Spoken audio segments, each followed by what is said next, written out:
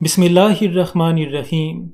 Hazrat Muslim Maud Riziyallahu Anhu explained the spirit of sacrifice we should have when giving for Tariq-e-Jadid, and that we should always be trying to exceed one another in doing goodness, and this is the mentality that we should have. Huzur explained that in true, sincere communities, this question never arises that a certain person got away with it, so then why can't I get away with it either? Rather, there is an enthusiasm found that if a certain quality is found in someone else, then how can I develop that quality within myself? When such positive qualities are found in a people, then that is a successful community. When this question is found in people, that person made a mistake but he didn't get in trouble, so why am I getting in trouble? Or that person doesn't have certain qualities, so why am I getting in trouble for not having those qualities?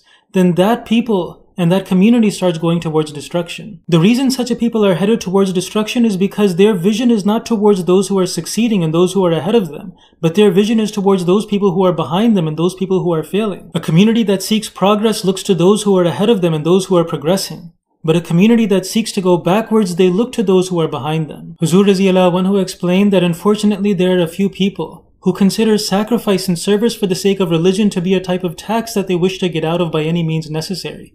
And they don't see it as a privilege and an honor that they should be striving with others to try to be able to get ahead in. Hazrat Muslim Maud Riziyallahu Anhu explained that the example found in the Sahaba is to always strive to be able to achieve higher goodness. He gives the example that at a certain time Sahaba came to the Holy Prophet ﷺ who were poor. And they said that those Sahaba who are rich are able to make financial sacrifices and do many good deeds that we are unable to do, even though we are all observing prayers and fasting and taking part together in observing the religion of Islam. And so they said that what can we do to catch up with them, those who are rich and wealthy and are able to make financial sacrifices for the sake of Islam? The Holy Prophet ﷺ explained to them that they should observe tasbih and tahmeed 33 times and takbir 34 times after each and every prayer. Later on, those Sahaba who are wealthy came to know of this and they started observing it as well. And the Sahaba who were poorer came to the Prophet ﷺ, but he said that I cannot stop anyone from doing goodness. Hazrat Muslim Maud Riziyallahu Anhu explained that this was the enthusiasm that was found in the Sahaba, and by the grace of God this is also found among Ahmadis.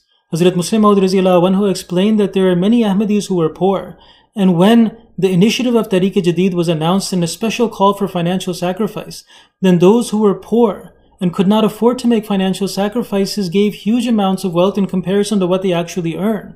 It may have seemed insignificant in the sight of people, but many poor people gave their entire monthly income for the sake of Ahmadiyyat and for the sake of Tariq-e-Jadid. Huzur explained that if a rich person, for example, makes $500,000 and a poor person makes $500, and both of them offer $250, although the amount that they offer is the same, but the percentage of the income that is offered by the poor person cannot even remotely be compared to the percentage of income that is offered by the rich person. That amount, which although may be insignificant by a poor person, is something that is such a great sacrifice that it is worthy of being presented in the presence of God Almighty. Hazrat Muslim Maud Riziyallahu Anhu gave an analogy. He said that there are oysters that are at the bottom of the ocean and they are considered insignificant and they are nothing, but within them they make pearls that are so beautiful that at times they are placed in the crowns of kings. Similarly, there are people in society who are considered poor and insignificant, and their sacrifices are considered meaningless. However, within them is a sincerity, which creates jewels that are worthy of being presented before God Almighty and being placed on the throne of the King of all kings. These are the sacrifices that we must make for the sake of Tariq-e-Jadid. Whether a person is wealthy or whether a person is poor, the sincerity of intention must be there.